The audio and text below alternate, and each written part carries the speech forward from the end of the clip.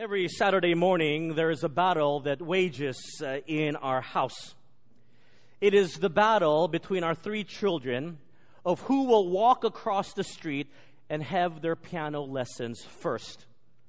You see, all three of our children do not like taking piano, but all are forced to take piano lessons because both their parents were forced to take piano lessons when they were young. And you do to your children what was done to you.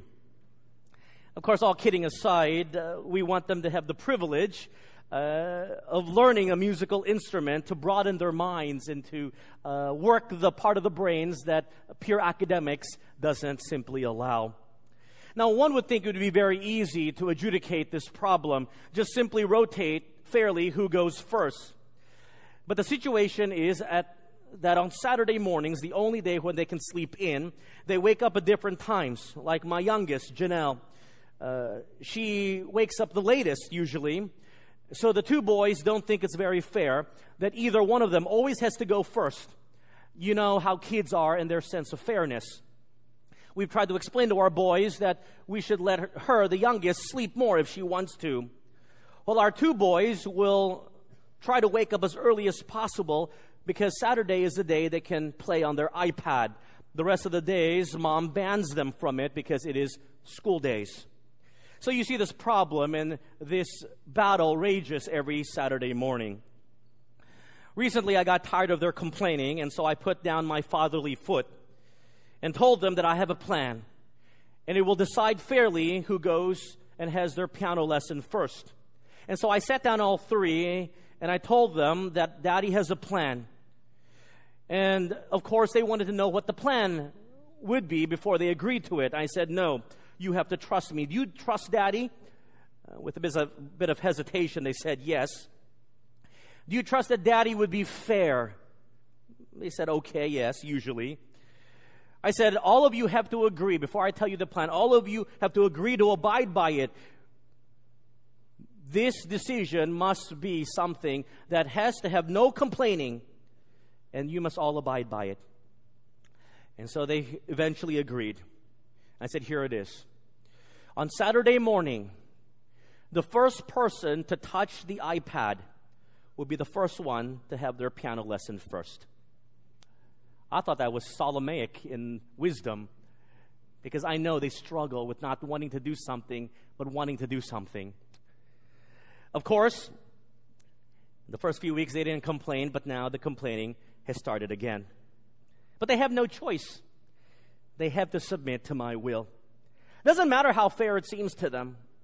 They have to abide. Now, do we like that? If you're in the position of my children, you would hate that. And if you've experienced something similar, you understand what I'm talking about. You know, in the same way in our Christian life, when we claim with our mouth that we are willing to submit to the will of God, I wonder, do we do it without complaining?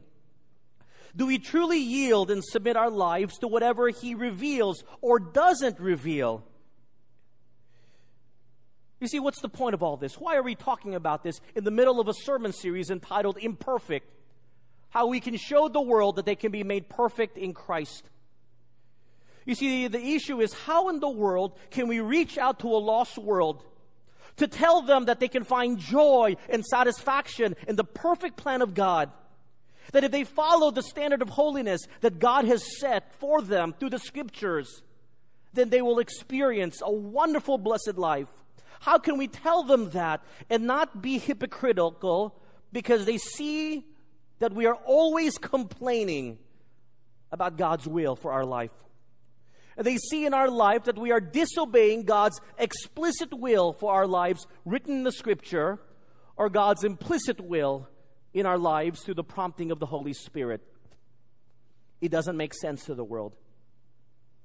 You see, the will of God is not some mystery we have to discover. Most of it is already revealed explicitly in the Scriptures. As Randy Alcorn would say, the will of God is not wrapped up in the details of what we do, but the very character of who we are. The will of God is not just in the large choices, but the daily small choices that cumulatively build us into who God wants and wills us to be. God cares about the little things, and His will can include details, but These are secondary. What is primary is that we choose to follow His clear direction in spiritual and moral arenas. Then all the details fall into place from there. We complain because we haven't thought through the realities of following God's will in the development of our entire character. We haven't looked through eyes of reality that says, if we will follow the will of God, these are the things that will happen. And when those things happen, we bail. Let's take a look this morning at the realities of following God's will, both explicitly prescribed in the Scripture and implicitly prompted by the Holy Spirit as we continue our sermon series. Turn up in your Bibles this morning to the Gospel of Luke. Luke chapter 22 is where we pick up our story from last week, verses 39 to 53. Luke chapter 22, verse 39 to 53. If you remember from last week, Jesus and His disciples had just had their Last Supper in one of the many upper rooms throughout Jerusalem. Judas by now had left them after Jesus told him that he could go and do whatever he wanted to do. Verse 39. Coming out, he went to the Mount of Olives as he was accustomed, and his disciples also followed him. When he came to the place, he said to them, "Pray that you may not enter into temptation." And he was withdrawn from them about a stone's throw, and he knelt down and prayed, saying, "Father, if it is your will, take this cup away from me. Nevertheless, not my will, but yours be done." Then an angel appeared to him from heaven, strengthening him.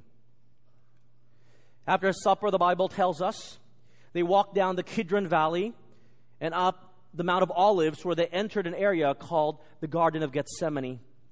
Apparently, they prayed there every night that week they were in Jerusalem. We know this from the phrase, "as he was accustomed." In fact, Luke chapter 21, verse 37 tells us that they were there every evening to pray. And that's why later on we know how Judas was able to find them. And it was in this Garden of Gethsemane that Jesus implored His disciples to pray for Him and for themselves so that they will hold on firm to the faith, not falling into temptation on this, one of the most darkest of nights. And as He implored them to pray, Jesus walked off a short distance and He prayed privately to God the Father. He asked God the Father, "If it is your will that I do not have to die in this way, then so be it. But if it is your will, then let it happen." And I want you to underline and circle this phrase. Jesus said, "Not my will, but yours be done." Not my will, but yours be done. You see, the cup is a symbol of the suffering that Jesus would have to endure because of God's rightful and wrathful punishment and judgment on sin. And this cup would include death, which is separation from the Godhead. And that's why Jesus said, "If it's your will that this cup can be taken from me, Lord, let it be. But if not, I understand." Because Jesus knew the Father's will. In fact, He knew what God the Father wanted since the beginning of time, since His incarnation as a baby in Bethlehem. Jesus knew that He had come to the earth incarnate for a very specific purpose. And yet He shuddered at the thought of having sin laid on Him. And that's why He petitioned God if it can pass from Him. But yet note, He does not demand. In great yielding and submission, He submitted to the perfect will of God. And the Bible tells us in verse 43, God the Father sent God the Son, angels, to minister to Him, to encourage Him for the task that must be done. I wonder how many of us acknowledge what we have to do. It is no secret for one who comes to church often. It is not a secret for one who reads the Scriptures. How many times do we acknowledge we have to do it? We have a purpose. Yet only to shudder, to step back, once we know the implication of what we are called to do. You see, we are called to be transformed to the image and the likeness of Jesus Christ. And that transformation of life requires change. And when we talk about change, we get scared. We don't like it. We shudder. And so we put a condition on our decision. of submission and following God's will. We tell God, God, I'm willing to submit if you tell me your plans so that I can analyze it. But you tell me first, then I'll let you know if I want to submit or not. That, my friends, is not submission. Or many of us ask God, tell us your will. And it's right here in the Scriptures. And we read it and we say, you know what? I don't like your will for my life. If I like it, I'll do it. If I don't like it, I won't do it. That, my friends, is also not doing the Father's will. You see, if God were standing here this morning, figuratively, and He asked you, would you be willing to do anything that I ask you to do? I'm sure all of you would raise your hand because that is the right answer. That is the right answer for a Christian. We are to do the will of God, the perfect will of God, because God makes no mistakes. But what if God has revealed to me, hypothetically, to tell you what His will for your life would be, and I were to tell you that you are to go to Africa for the rest of your life and to serve as a missionary? If I were to tell you that God has willed it, that you give up your career, it is God's will that you live in poverty for the rest of your life. It is God's will that you remain single for the rest of your life. It is God's will that you remain childless. It is God's will that that person that you love very much will not be physically healed. Would you still raise your hand and submit to His will without complaining? That is where the rubber hits the road. That is the reality of when we say we follow the will of God. That is the implication. Following it wholeheartedly. I want you to notice in the Gospel of Luke that he does not record or explain what is that will for Jesus to experience that God has for Him to do. Yes, we know what it is. But in this context, what matters to Luke is not what is that will, but what matters is the submission, the action, the willingness to do God's will in spite of what it is. You see, if you submit to the Father's will in your life, then just do it. But I want you to make that decision not through the eloquence of words, not through the conviction to make you feel guilty. I want you to make that decision of following God's will with eyes wide open. And before you make that decision, I need to tell you that God's will, the Father's will, comes with it great joy and great satisfaction. But it also comes with it experiences that you may not like. And knowing both the good and the bad of what it means to follow Jesus, then you can make a decision, eyes wide open, without sugarcoating what that decision entails. So I'm going to share with you 4 experiences that come with following God's will. Verse 44, the first one. And being in agony, Jesus prayed more earnestly. Then His sweat became like great drops of blood falling down to the ground. Jesus submitted to the will of God the Father, but being completely human in addition to being completely divine, Jesus knew the pain and the dread of impending death. What was this agony? Perhaps Jesus was thinking about the separation from the triune Godhead as He took on the sins of the world. The agony of being separated from the Godhead for the first time since eternity past. Something that has never happened before in the history of time. I want you to imagine the separation that you've experienced. The separation from a loved one through distance or through death. The separation of a loved one, of a child or a spouse. And the intensity of the pain and the anguish. Now multiply that by an eternal factor, and you will begin to get a glimpse of the agony that Jesus must have felt. Knowing the prospect of, for the first time in all of limitless history, that He would be separated from the Godhead.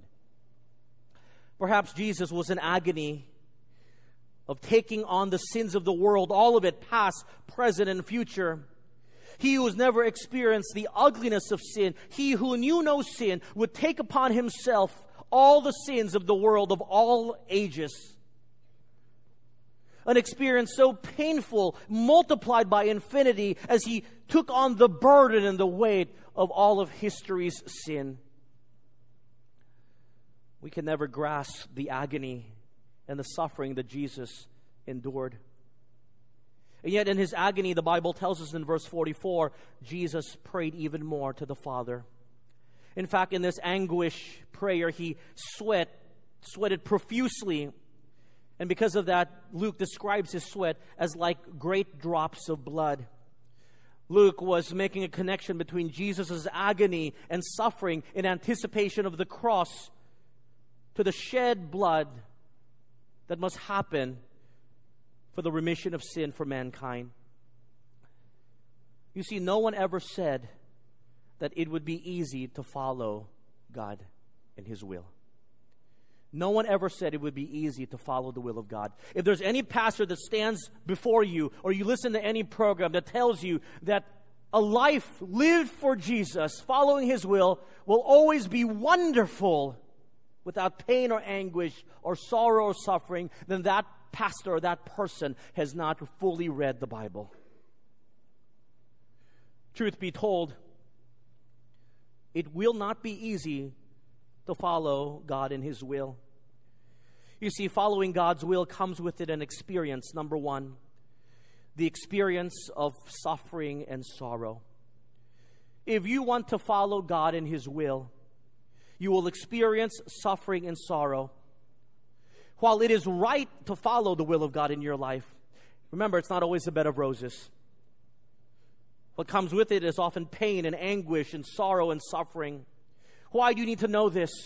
You and I need to know this because when we undergo these pain and anguish and sorrow and suffering, we can hold firm in our faith, knowing that this is what will happen. This is not unexpected. And knowing this truth will allow us to choose to follow God's will, open-minded and eyes wide open, following His will spoken of in the Scriptures and implied to the prompting of the Spirit. No sugarcoating. The experience of suffering and sorrow. Are you ready for that? The second experience, verse 45 to 46.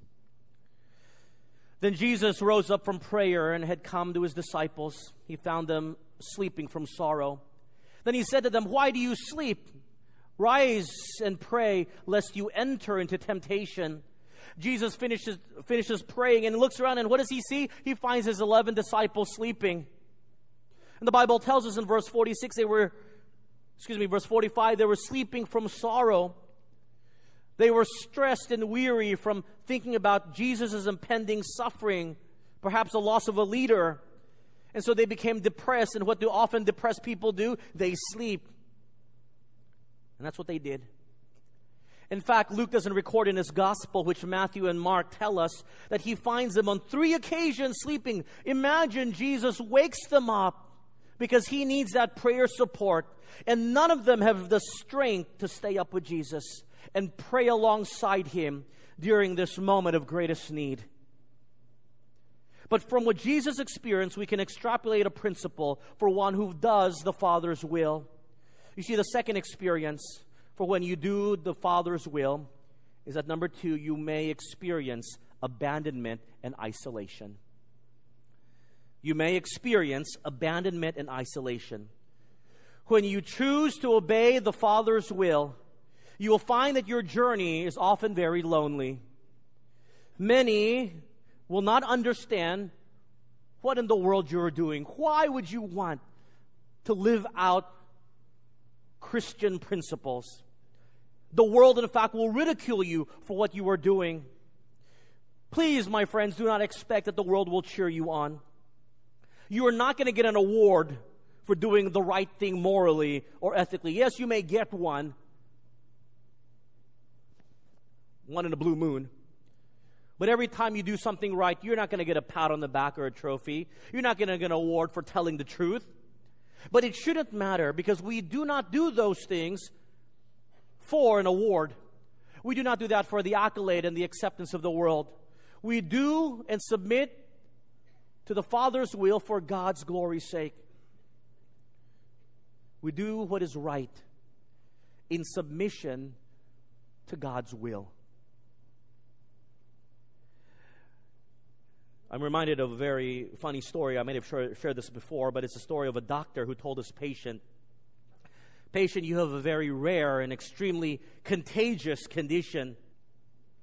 We're going to put you into an isolation unit where you'll be on a diet of pizza and pancakes." Wow, the patient was shocked, but found it fun and great joy. He said, "Really, doc? Will pizza and pancakes cure my condition?" The doctor told the patient, "No, sir. They're the only things we can slip under the door." What a picture of the human life, the human spirit. Even doctors who are supposed to take care of their patients will weigh the risk to them. We all do. Everyone assumes the risk, and we all assess the risk to see if there is value in doing what we need to do or not. So you need to understand that isolation and abandonment is part of the Christian life, so that when that does happen, you won't be in shock. Because the world is just not going to do what God wants you to do in the Bible. The world and God are opposed to each other. The Bible is very clear. You cannot serve two masters. And so you've got to make a choice. You know how hard it is to invite someone to church. You've tried. And the reason they don't come is because there are so many options. There are so many distractions. And every day, every person in that moment makes a decision. Is it worth following God? Is it worth it to me? And so you've got to ask yourself the question, if you want to follow God's will, is it worth rejection? Is it worth isolation? That is an assessment you must make. The third experience, look at verse 47 to 51. "And while he was still speaking, behold, the multitude, and he who was called Judas, one of the 12, went before them and drew near to Jesus to kiss him. But Jesus said to him, 'Judas, are you betraying the Son of Man with a kiss?' When those around him saw what was going to happen, they said to him, 'Lord, shall we strike with the sword?' And one of them struck the servant of the high priest and cut off his right ear. But Jesus answered and said, 'Permit even this.' And he touched his ear and healed him." It was during this time that Judas came leading a mob to come to arrest Jesus. And he kissed him to identify the man whom the guards needed to arrest. Judas knew where they were. They'd been in the Garden of Gethsemane on the Mount of Olives every night that week. One of the disciples tried to fight back. John tells us who it is. Luke doesn't. John tells us it is Peter. Now, what in the world was Peter doing? Perhaps Peter was trying to cut off the man's head, but this fisherman wasn't a very good swordsman, or he was just groggy from having woken up. Completely misses the man's head and cuts off the right ear of the high priest's servant. You see, no one says to another, "I'm going to cut off your right ear." Peter must have been trying to lop off that man's head, but he missed. But then the Bible tells us Jesus reattaches this man's ear. You know, as I read this passage this week, I thought to myself, Jesus has every right not to heal this man. Here is a man who has come to arrest him. Here is a man who has come to lead him to death. If Jesus never reattached his ear, would any of you care? Probably not. A man can live without his right ear. That's how we would think about it. And it wouldn't even be a fair trade. If Jesus never reattaches ear, so be it. Jesus is going to die. This man lost the ear. It doesn't even compare. But instead, look what happens. Jesus rebuked Peter and showed forth the very principle he spoke of when he said, "Do good to your enemies." And he reattaches the ear of this man. Here is a man going to the cross to bear upon himself the sin of mankind, and he takes the time to reattach a man's ear. The last recorded healing miracle of Jesus was to reattach his enemy's right ear.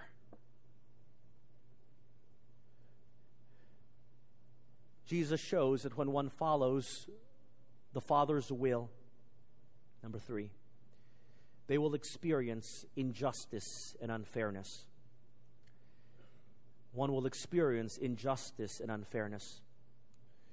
It is no secret that when Jesus called us to love our enemies and to do good to them and to turn the other cheek, passages like that make us mad. We don't like passages like that. Now, I don't have time to extrapolate these principles from the Sermon on the Mount and other messages of Jesus. But suffice it to say, most all of us will say, but it's not right. I don't want this.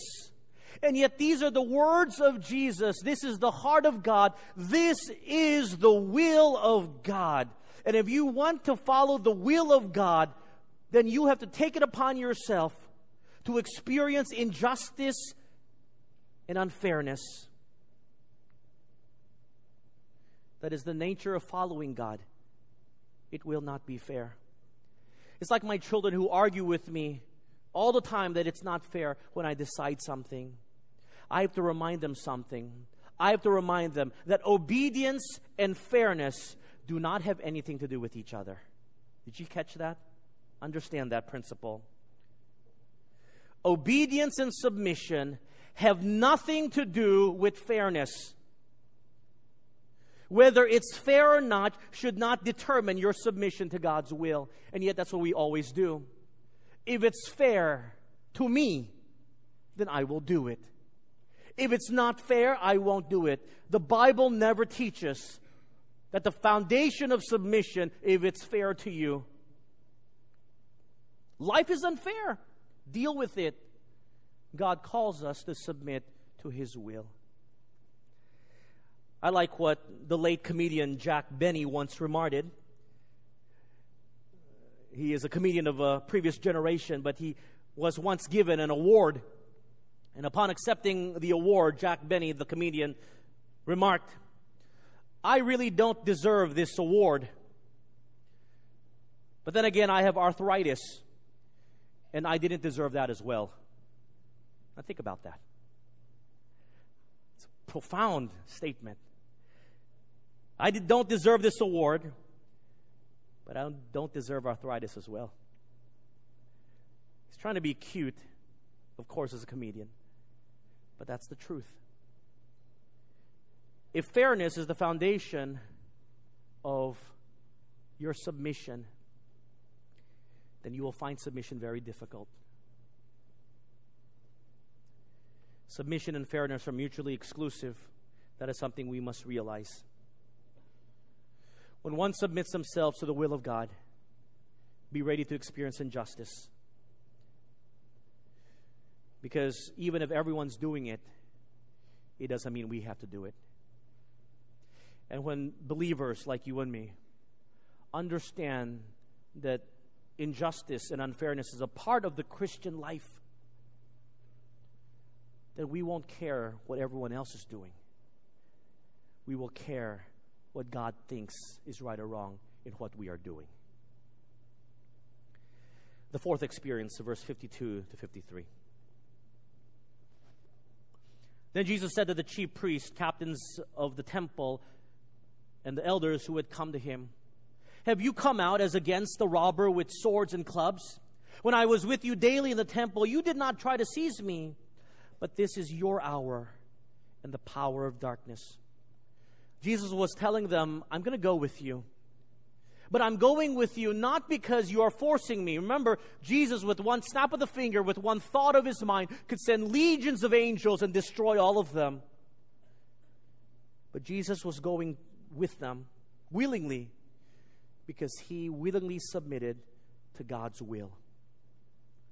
Jesus told them, you had every chance to arrest me in the temple while I was there. His point was, you could have done it. But it was in God's appointed time, this hour, so implied, God let you win. You can take me because I submit to God's will, and God let you win. This is your hour, verse 53, and the power of darkness. Jesus submitted to God's will, and he let them win. And that's what I hope you will experience and understand. That number 4, when you willingly submit yourself to the will of God, you will experience earthly loss.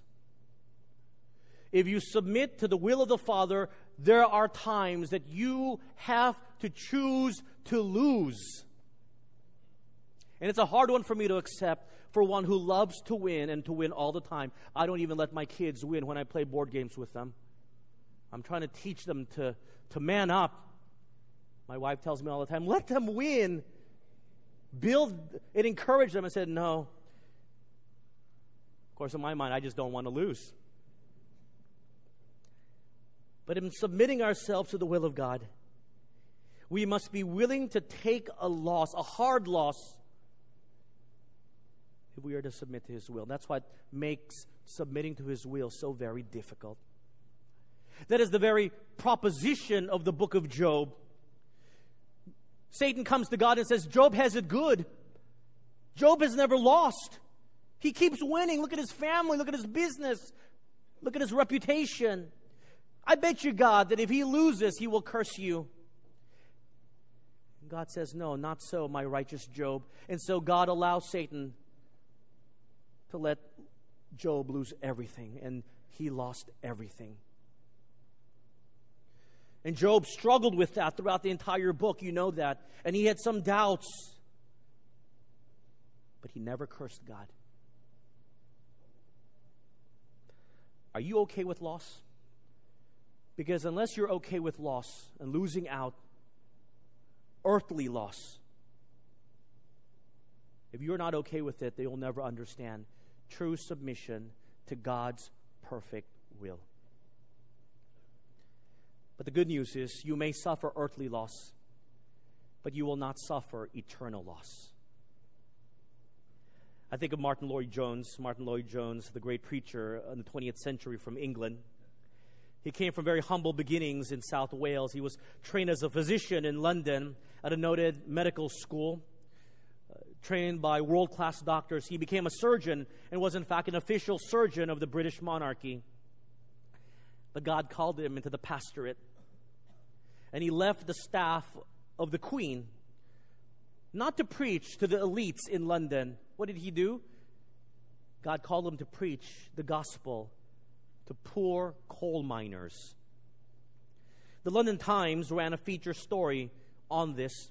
The whole journalistic angle was, how could a prominent young London physician possibly leave all the monies and trappings and respect and position of, in honor of his position to give his years to poor coal miners in Wales? And I love Martin Lloyd-Jones' answer. He said this, I gave up nothing. In fact, I gained all. It is an honor to preach the gospel of Jesus Christ. I used to think that if I followed the Lord, I would lose my purpose. The thing is, I didn't know what my purpose was. It kept changing. But since Jesus took control of my life, He gave me a purpose. As a husband, a father, a friend, a worker, a human being with emotions and desires and interests, I now have a purpose to offer my life to Jesus as an act of love. And when I do, I receive great delight and joy. If I died today, I would be a most complete man. My completeness no longer depends on what great things I have done. I am free from that. My completeness is in Him. I love that last part. If I died today, I would be the most complete man. My completeness no longer depends on what great things I have done. I am free from that. My completeness is in Him.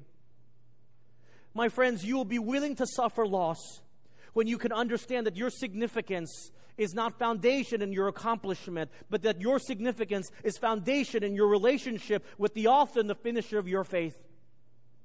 Because unless you come to that realization, even as a Christian, then you will always seek for your reputation and your significance and your satisfaction and your completeness in life in what you have accomplished or not accomplished in this world. And that is why it will be very hard for you and I to lose.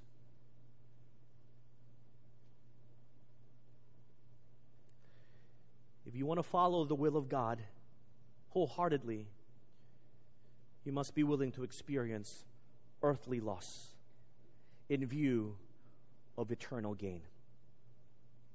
So here's the question. Is experiencing suffering and sorrow, abandonment and isolation, injustice and unfairness and loss, is it worth it? Is it worth it in this life? Well, let's ask Jesus. If Jesus was here, Jesus, was it worth it? If I were to ask Jesus, was it worth it? He would tell us absolutely yes. Because our salvation comes because the Son of God submitted to God the Father. Now you may be thinking, well, what was Jesus' attitude?